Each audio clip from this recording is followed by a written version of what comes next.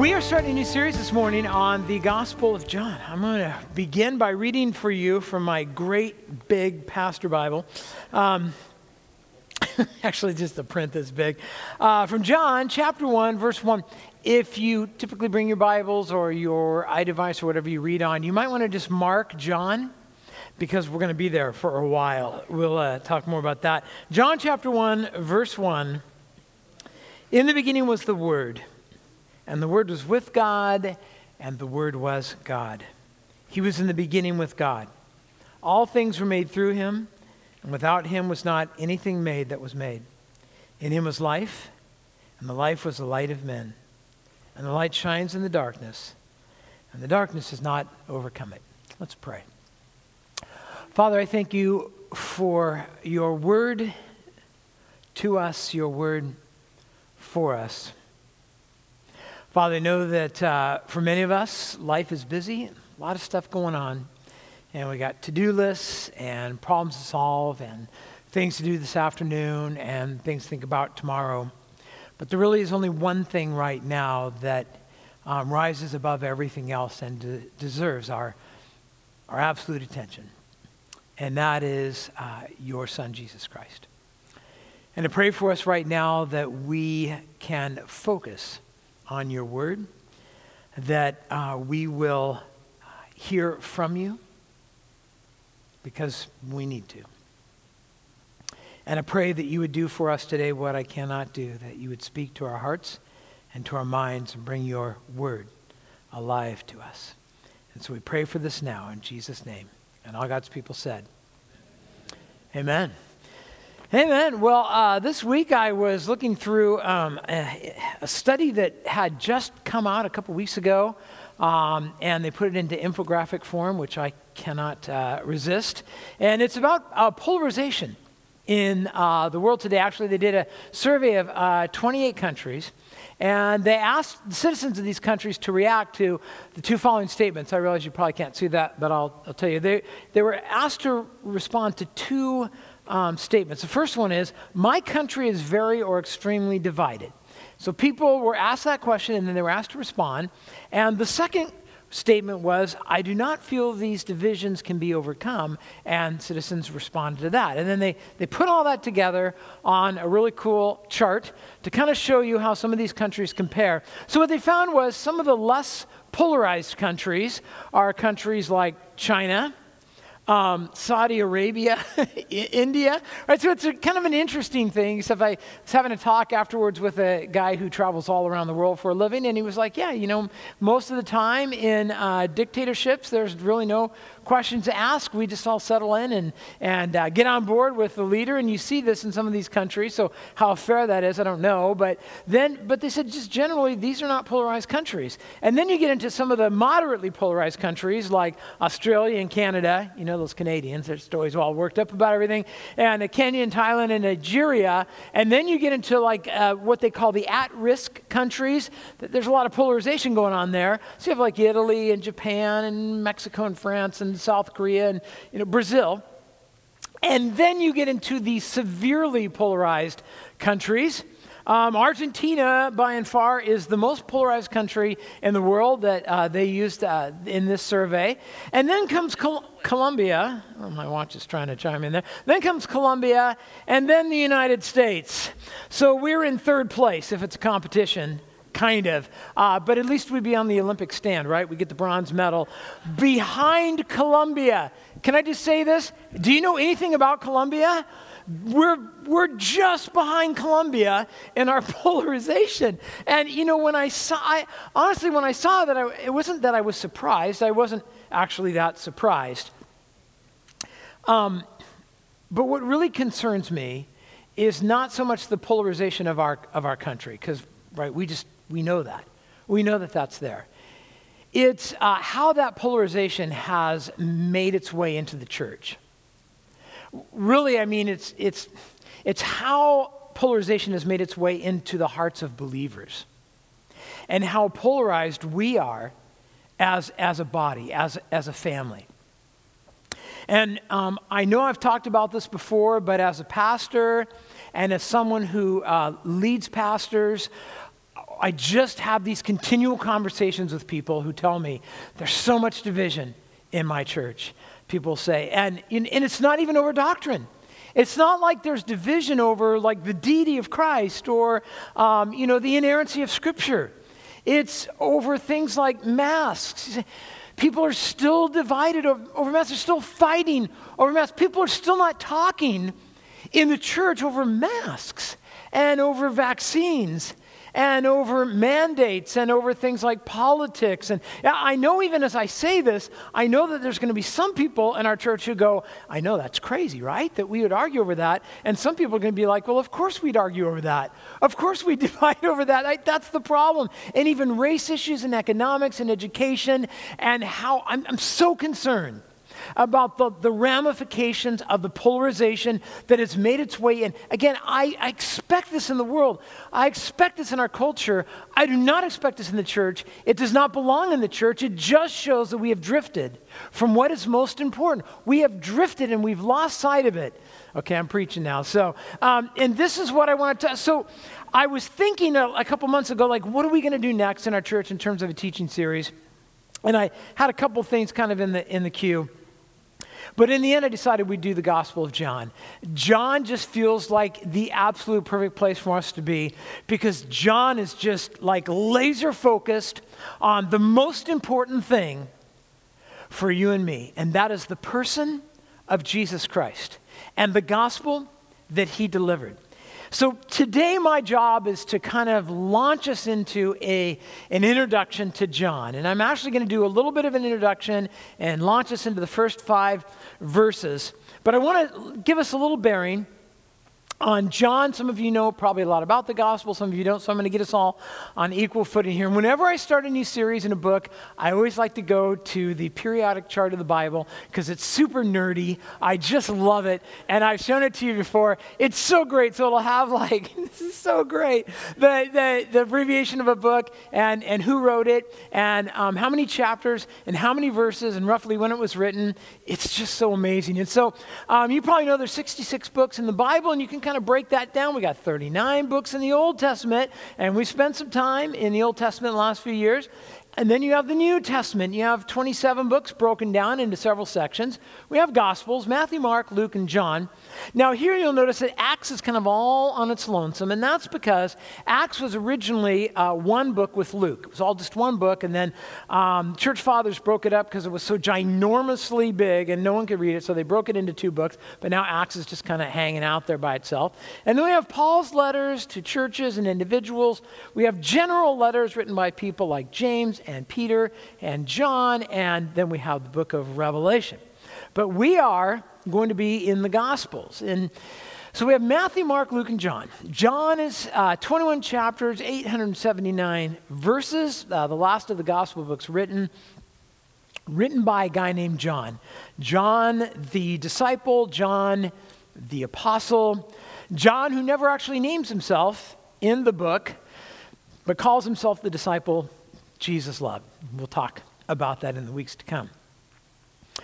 And the focus of each one of these Gospels is a little bit different in terms of the audience they're addressing. And you probably heard this before.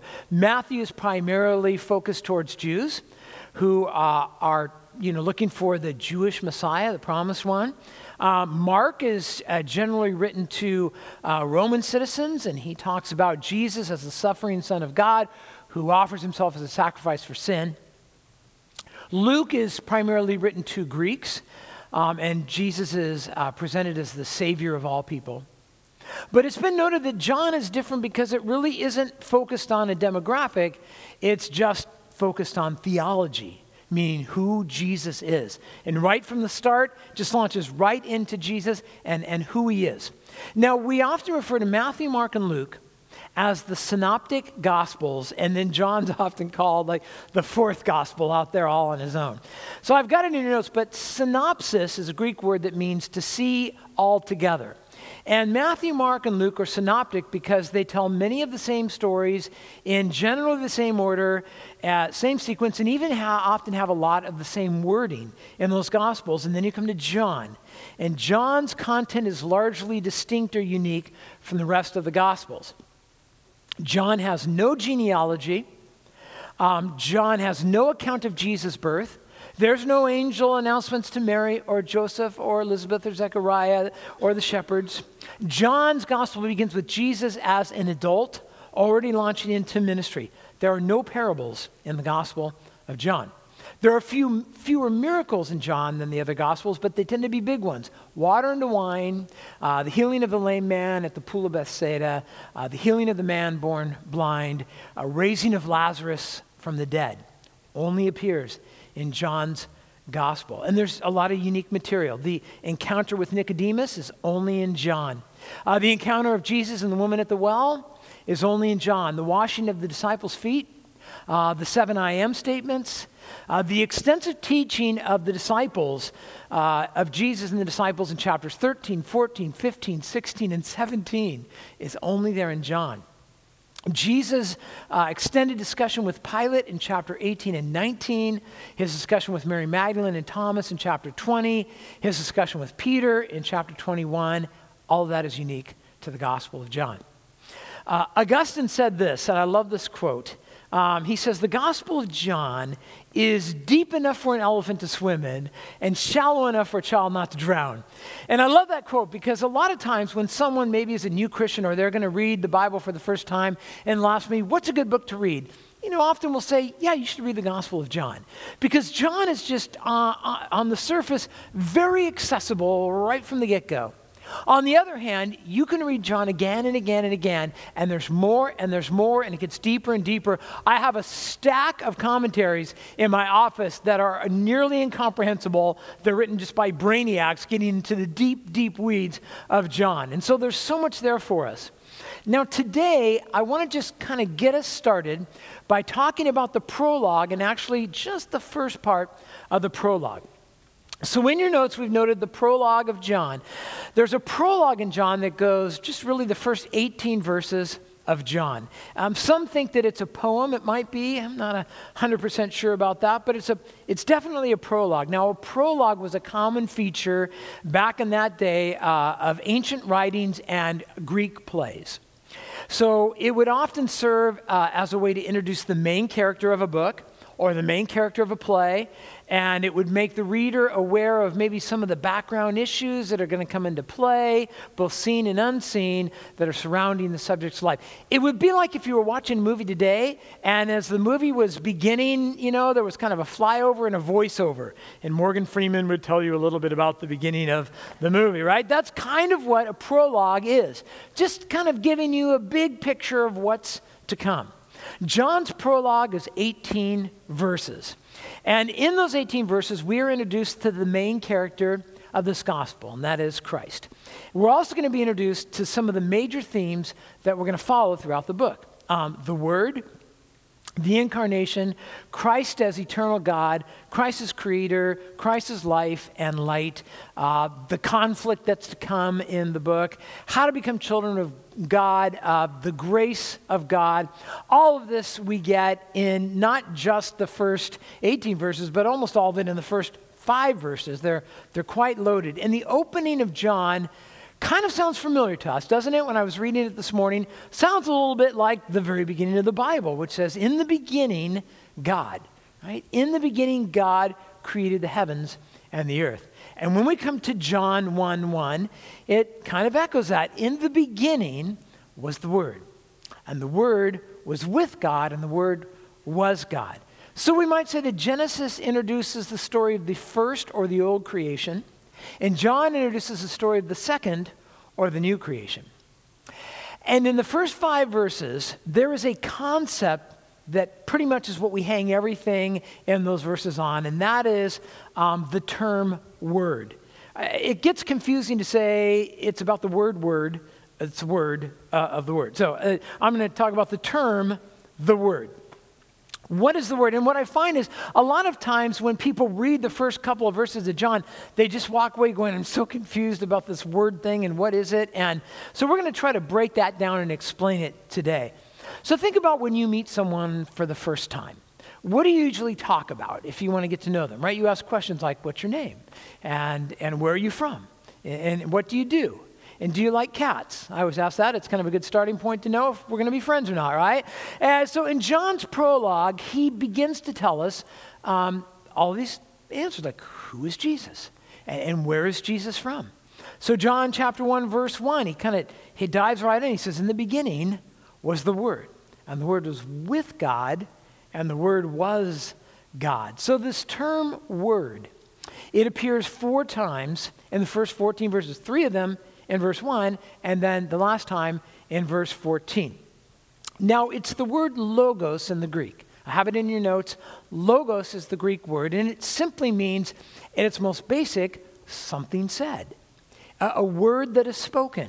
Some kind of communication that comes to us. Or the Greeks even thought of it as reasoning between 2 people. But basically, it's communication. So when he talks about the Word, in the beginning was the Word, he's talking about communication. Now, logos was a commonly used Greek word amongst philosophers of the day. And they would sit around all afternoon and pet their cats and talk about Greek philosophy. That's what they did. And so what I've done is I've given you a couple of definitions of logos according to some of the Greek philosophers of that day. You'll find them extremely helpful. Logos was the impersonal, abstract principle of reason and order in the universe. Here's another one. It's a self-subsistent principle or being that undergirds everything. And if those aren't clear, the last one's really clear. The first ontologically necessary emanation of the absolute primary principle of all things. So basically, the logos or the word is simply the source or the origin of maybe the universe or matter or life or thought. But for a Jew of that day, when they would hear the term logos, they would think of something very specific. They would be thinking of God's powerful words that he would speak. They would automatically think of Genesis 1:1. They would automatically think of creation. They would think of the fact that God spoke and the universe was created. They would think of when God would maybe speak through a prophet and reveal something about himself. That was logos. When he would decree something, that was logos. When he would talk about salvation, that was logos. That was God communicating. One writer translates John 1:1 this way. In the beginning was the communication. That's really what's going on here. In Genesis 1:3, again, notice it says, and God said, there's logos right there. And God said, what did he say? Let there be light, and there was light. And so the Jewish mind would understand, when God speaks, it's powerful, and it accomplishes whatever it is that it says. So here it says God spoke, and there was light. God spoke and the universe was created. God spoke and humanity was born and you were created. God spoke and he would reveal things about himself. How else could we know about God? God spoke to prophets and God spoke to men like Abraham and Moses. He spoke in the Old Testament and people were rescued. He spoke and judgments were made and that was it. He spoke and people were resurrected from the dead and storms were calmed and his will was done. In John's prologue, then, Jesus is called the Word, which is really an intriguing thought. And in John 1:14, he explains clearly that he's talking about Christ. He says, and the Word became flesh and dwelt, tented, tabernacled, his Word, among us. And so Jesus is God's ultimate, think of it this way, it's God's ultimate communication to us, God's ultimate Word to us, the ultimate revelation of himself.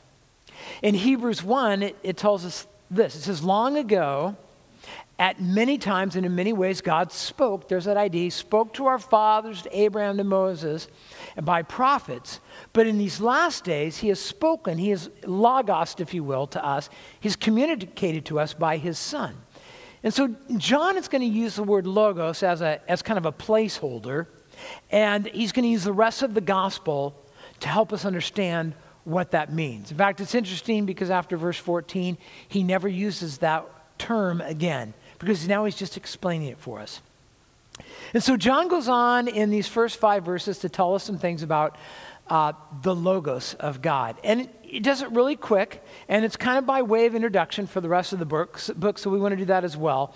So a couple things about the Logos, the Word. The first is this, that the Word, he says, is eternal. He says a lot to us in the first verse. In John 1:1, at the beginning of the verse, it says, now, in the beginning was.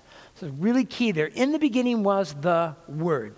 So beginning there is the Greek word arche, which means first or source or origin or that which causes something. And so when you combine this all together, what he's saying is that in the beginning of history, or at the root of the universe or creation, was the Word. And by the way, the word was is the word emi in the Greek, which is an imperfect verb. And this is really important because it's a continuous tense, which means that it's something that's continuing. So we would paraphrase it this way. When the universe began, he already was and was continuing. This is very important. What he's saying is that the Word, or Jesus, did not begin to exist at the creation of the universe or when he was even born on this earth. Jesus, he says, is pre-existent. He already, as one writer said, wasing when the universe came into creation. He has no origin. He has no beginning. I always find thinking about the eternality of God as such a difficult, it's not hard for me to think of something as being eternal going forward, right? Because I always think of things unfolding. So we're going forward and things are happening. But to think of something as being eternal backwards and having no beginning is hard because I just want to go back, but there's no end to going back, right? And that's where I get a headache and my brain starts melting down. And to think of Christ or something as having no beginning, of course, something has to have no beginning, right? Something has to have been, always being, wasing, if you will, for all of eternity. John says, well, that's easy. It was Jesus Christ. Jesus is eternal. The second thing he says is this. He talks about the Word in relation to God. So he says, in the beginning was the Word, and the Word was with God. So with is an important word. Pros is the Greek word, and it has the idea, sometimes it's translated as toward, and sometimes it's even used as face to face. So literally what he's saying here is the Word was wasing, or the Word was continuing eternally toward or face to face with God. Right? I told you this could get really complicated if we wanted. Now again, when it says the Word was with, the tense again there is continuing. So what he's saying is that this relationship was before the beginning, that this relationship he's describing is eternal. It never had a beginning nor an end. So now notice here that the Word is distinguished from God and that the Word is with God. So what he's describing here is beginning to describe the first two persons of the Trinity. He's talking about God the Father and that he was with or face to face with the Son. And what it implies is two personal beings here in an eternal relationship with each other. It implies, as we'll see as we go through the gospel, intimate fellowship, teamwork, discourse, this eternal bond that exists between them. So this is a description of the first two persons of the Trinity, and the Holy Spirit will be added quite quickly. He's talking about the Father and the Word, or the Father and Jesus, the Son. And his point is this, that God has always existed, and this is huge, God has always existed in fellowship. God has always existed eternally in fellowship. God has never been alone. God didn't create you and me because he was just up in heaven and he was so lonely and he was so needy and he needed someone to affirm him that he just created us because that would all work out wonderfully, swimmingly well, right? No, what it says is that God has always existed in fellowship. The Father, the Son, and the Holy Spirit. We'll see that a lot more as we go through this gospel, the Holy Trinity. Now, as an aside, let me just mention this, that John is going to make this abundantly clear, that this eternal relationship that exists with God is something that must be reflected in anyone who knows God. absolutely fundamentally part of what it means to know God, that we would reflect this aspect of God. In fact, in chapter 13 and in chapter 17, John's going to explain this in detail, that anyone who knows God must live in fellowship with one another. It's not optional. It's an absolute essential part. And so sometimes when people are like, yeah, I'm a Christian, but I'm not part of the church, and like that's a bad thing, and I don't just do my own thing, that's a problem, because you won't find that anywhere in Scripture. What you will find is that we are to reflect this very essence and nature of God, that we would reflect the fellowship of God by our fellowship with one another. But let's move on here. He goes on to say a third thing, that the Word is God. So in the beginning was the Word, and the Word was with God, and now he says something that seems kind of contradictory, and the Word was God. Now it's been noted when you look at this in the Greek that there's no article before God.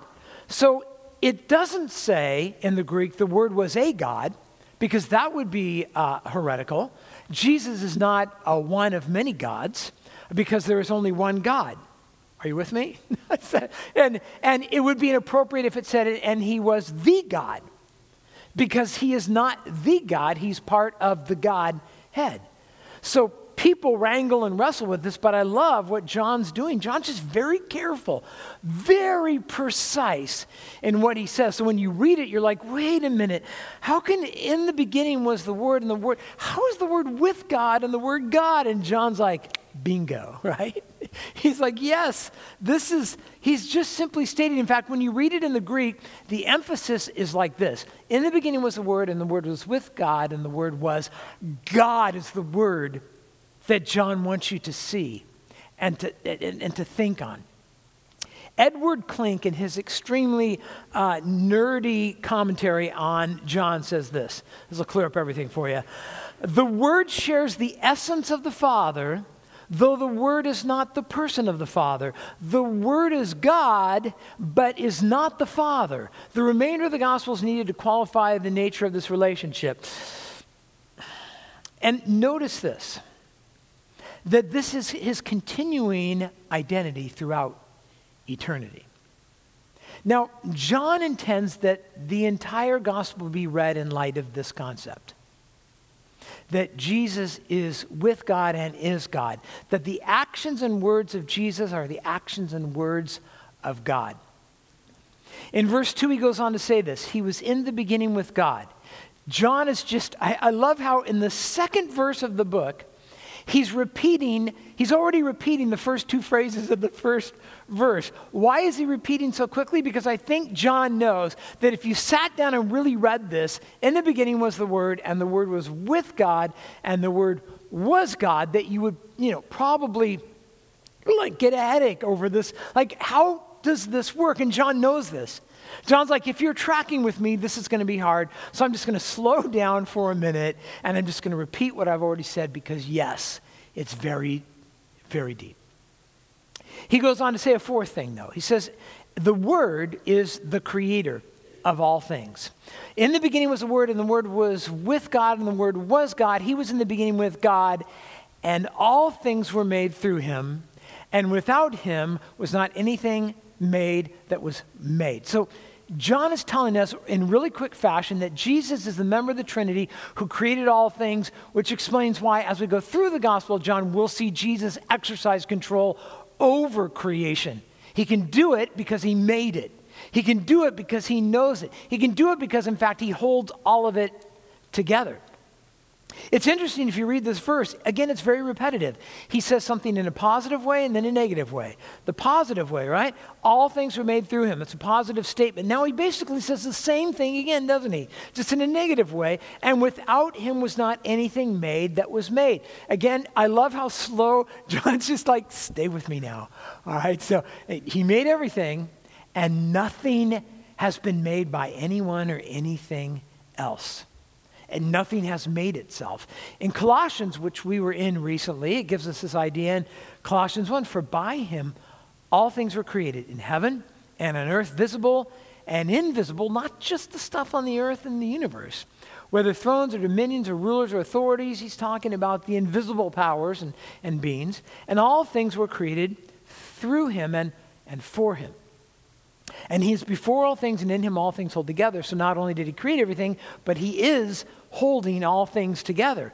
Hebrews tells us the same thing. But in these last days, God has spoken. There's that idea. God has spoken to us in these last days. How has he spoken to us? By his Son. Right? The word, the communication of God. By whom he appointed the heir of all things. Through whom also he created the world. And Jesus is the radiance of the glory of God and the exact imprint of his nature. And again, he upholds the universe by the word of his power. He created and he holds it all together. In Revelation, we have this: worthy are you, our Lord and God, to receive glory and honor and power, for you created all things. And here we go, and by your will they existed and were created. And so Logos, that is Jesus, is the creator of all things. And we could say this, that the creator of all things must itself be uncreated, or what philosophers would call the uncaused cause, and is therefore eternal, no beginning and no end. Again, you can get into all sorts of arguments with people about, the idea of something being eternal, but really, no matter where you land on religion or philosophy, we'd all agree something must be eternal. Something must not have a beginning. So atheists and materialists, that is, materialists are people who believe in the philosophy of materialism, which is the only thing that exists is that which is material, that there is no immaterial world. And they will tell you, atheists and materialists will say that consciousness is merely the result of this 2 pounds of gray matter in your skull that's got chemicals washing over it and electrical currents going through it. And what they'll say is that your consciousness is simply that, your ability to be here and have consciousness right now, or maybe some of you are nearing unconsciousness at this point in the sermon, but that is just a mechanical thing happening in your mind. The thoughts you're having at this very moment, I don't know what they would be, but whatever they are, that's just chemicals. That's just matter, atoms bouncing around and electrons going through your brain. It's not immaterial. They would say there's no soul. You have no soul. You have no spirit. Your consciousness is just, a physical result of physical matter. There's no immaterial beings. There's no life beyond this life. It's all there is. Josh Moody says this: John claims that the Logos is an immaterial and eternal intelligence and is responsible for human consciousness, rational thought, the laws of science, mathematical structures of reality, blah, blah, blah, blah, that he has created everything that is created. These are difficult things. If you really want to just sit down tonight when it gets dark and go outside and look at the stars and think about eternality and where everything came from, I would highly encourage it, but have some Advil with you when you do it, because these are big, big, heady thoughts. But John's just like, oh, by the way, Jesus is creator. We'll get into more of that in the future. And number 5, he says that the word is life and light. In the beginning was the Word, and the Word was with God, and the Word was God. He was in the beginning with God. He made everything, and in him was life, and the life was the light of men. Now, John links life and light together here in this text in a way that they cannot be divided. He says they go together. He says life causes light. Now, there's a big debate. What is John talking about? Is he talking about physical life and light? Is he talking about spiritual life and light? I would say yes. I think he's talking about all of them. He was just talking about the fact that the Word has created everything that's created, so clearly he's talking about that which is physical. But he's also clearly talking about that which is spiritual, because he's about to launch into, as we'll see next week, more of a discussion about the spiritual nature of this life and this light. And by the way, this is one of the things you'll notice. John loves to use words that have more than one meaning, and he loves to throw them out and then not tell you what he means by it. And I think he does it on purpose. He wants you to think. He wants you to dig down and to wrestle with this thought. Now, in this gospel, Jesus is referred to both ways. He's referred to as life, as the physical source of life, as has already been mentioned, but also spiritual life. He's mentioned as light. Now light actually, when we talk about light in humanity, we're talking about consciousness, that he is the giver of consciousness and the giver of the full revelation of God, and as the incarnation of God. Again, going back to Genesis, in chapter 1, verse 2, it says, "Now the earth was without form and void, and darkness was over the face of the deep. And God said," there's Logos, "and God spoke and said, 'Let there be light,' and there was light," because that's what happens when God speaks, when God communicates. In John 1:5, notice what it says, "And the light shines in the darkness, and the darkness has not overcome it." Now, darkness in the Bible often refers to ignorance and falsehood and sin. And then he says this, "And the darkness has not overcome it." Katalambano is the Greek word there for overcome, and it's kind of interesting. It means to apprehend, to comprehend, to perceive, or sometimes to overtake by violence. So it has some really different meanings. Depending on what Bible you're reading, the ESV uses the word overcome. So in other words, we would translate, "The darkness did not overpower the light," but there's going to be conflict, which is absolutely true. The New American Standard translates it as comprehend, and the NIV is understood. In other words, they look at it this way: the darkness did not recognize the light for what it was. Now, both of those are true in the Gospel of John. Jesus is the light that shines in the darkness. He's light. What does light do? Well, it exposes things, right? When you walk in a room and turn light on, you can suddenly see things. Spiritually speaking, Jesus is the light that exposes things, exposes sin. It shines revelation that brings spiritually dark hearts and minds into the light of the truth. And as we're going to see, there are going to be people who embrace that light, but other people who don't want that light on. They're living in spiritual darkness, and they resisted the light because they didn't like what they saw when the light was shining. It's kind of like being in bed at night and being comfortable and all the lights are off and someone walks in the room and turns on the light. You just want them to turn that light off.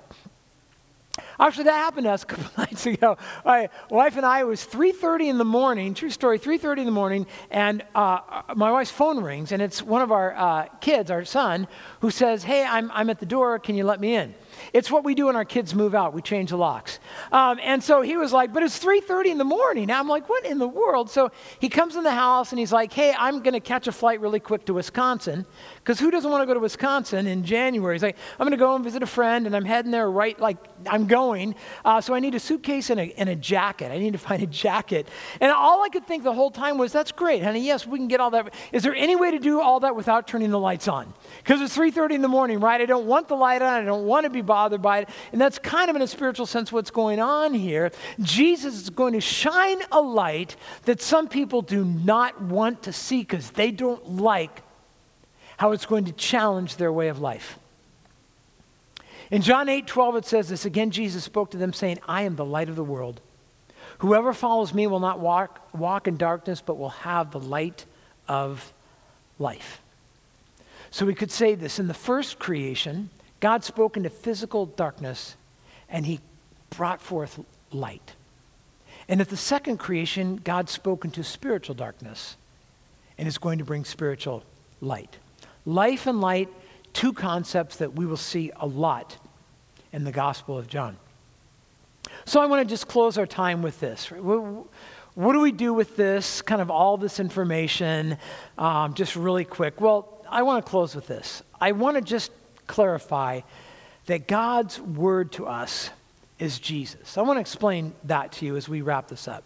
Now, in the first 5 verses, John is going to introduce us to some really major themes about the word. But his basic idea is this: Jesus is God's ultimate word, his ultimate communication to you and to me. And he tells us some things really quick, that he is eternal, that he is eternally with God, that he is God, that he's creator, that he's life, that he's light, and that there will be resistance to all of these things, right? We're going to see that unfold in the book. But I want you to understand what it means when we talk about Jesus as God's word to us. So imagine that this afternoon, maybe you go to the coffee shop and I go by. So this afternoon I'll start writing the next sermon. So I'll go and get some coffee and then I'll come to my office and start studying. Imagine I run into you at the coffee shop and I come up to you and I say, "Hey, it's good to see you and I have a word for you." what would you think that means, right? You might think it means, well, I have a message for you, or I have, something I wanted to tell you, or some, maybe I just want to preach to you because that's what I do, right? So but you're like, well, you have some words. You have some words for me.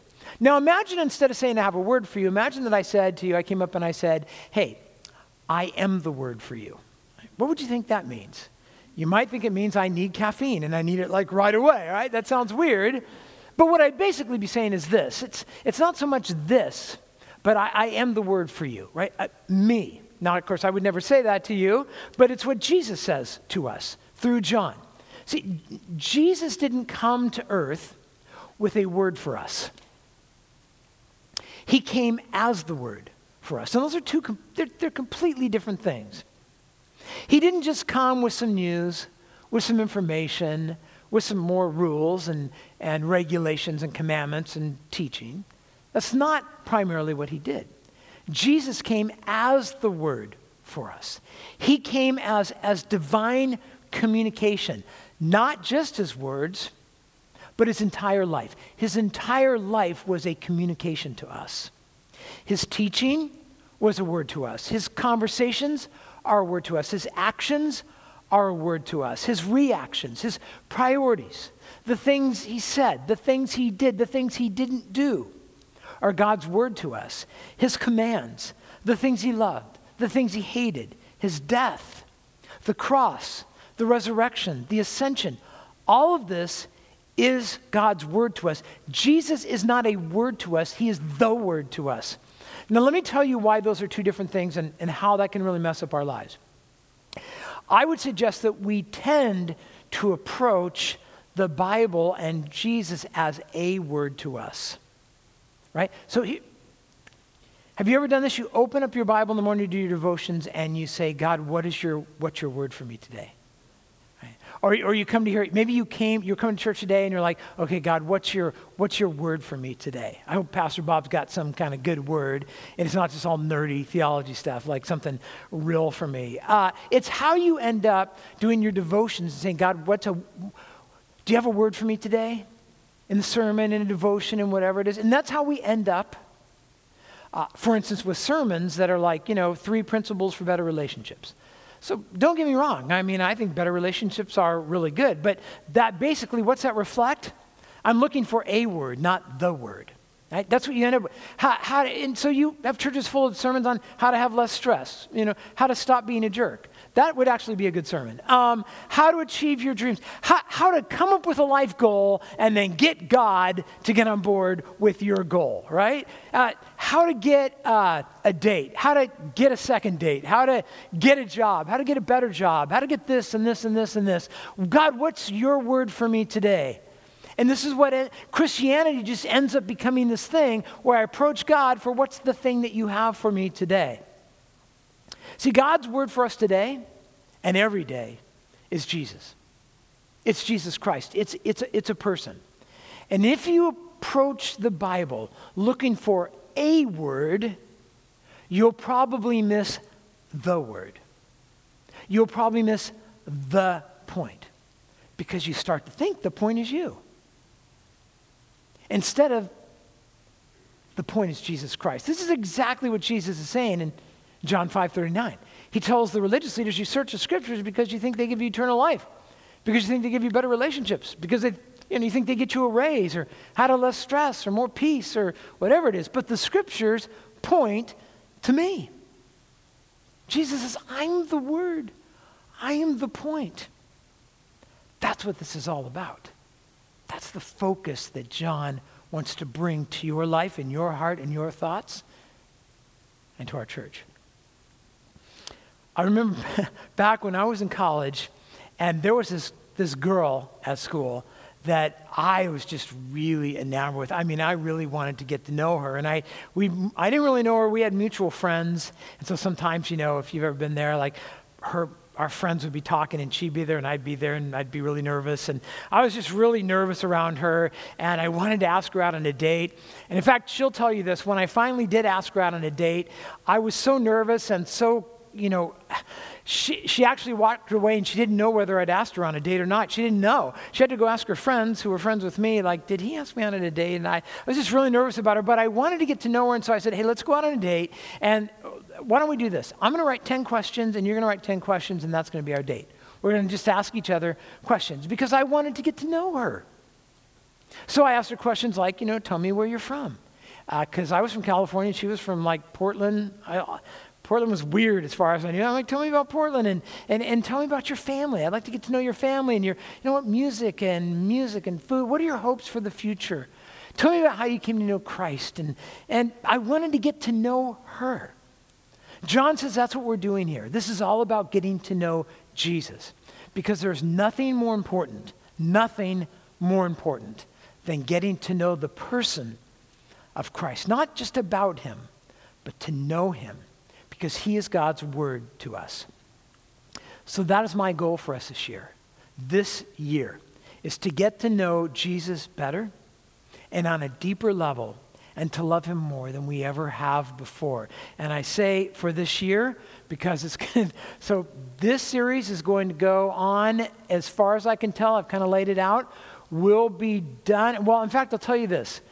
The resurrection passage is going to come up on Easter of 2024. We'll be on, and so we're going to go about 16 months, all right? So I want to ask you this question. Who do you want to be 16 months from now? Who do you want to be? Because 16 months goes by really fast, right? Who do you want to be? I'm not asking where do you want to be and what kind of job do you want to have, and no, who do you want to be 16 months from now? What do you want your character to be like 16 months from now? Right? What do you want your relationships to look like because of your character? What do you want your thought life? What do you want your attitude to be like in 16 months? What do you want your priorities to be? And what do you want your impact on the people around you to be like in 16 months? See, God has a word for you. God can get you there. And that word is Jesus Christ. Jesus Christ, the Son of God. So I'm going to ask you to do something. I think a great way to just launch into this series would be this. Read the book of John this week. All right, it's not that long, 21 chapters. I've been reading it twice a day. If I can do it twice a day, you can do it once in a week because I'm a slow reader. So it's not that long, but here's what I'd encourage you to do. Read the gospel, the entire gospel of John this week. It will, as you do it, you will already be looking back on the first 5 verses and going, oh, there it is, and there it is, and there's that, and there's that. You're going to come back next week all like totally pumped and ready to teach me some things about John. It will be awesome. And we're going to take the next 16 months to go through this book as God reveals his word to us. I'm telling you what, it's going to be awesome. And I'm really looking forward to it. Let's pray together. Father God, I thank you so much for just the first 5 verses of this book that reveal so much. I mean, on the one hand, we can read it, and it's very accessible to us. We can get the idea that Jesus was your communication, and that he's eternal, and he's been with you eternally, and he is God, and he is light and life, and all of this. We can get that, and yet we know there's so much we can dig into. There's so much that we can learn about this that for us will be life-changing as we get to know your Son, the Word to us, the Word for us, who came for us in our lostness, in our darkness, in our sin, in our inability to help ourselves. Your word came for us, to live with us, to live among us, to love us, to go to a cross, to die on that cross for our sin, to rise from the dead for us, to appear to many, to ascend to heaven. The word for us, the word to us. Father God, I just pray for us as we read the gospel this week, that you will bring it alive to us. And more than anything else, Father, may we know Jesus Christ. Your word to us. In Jesus' name we pray. And all God's people said.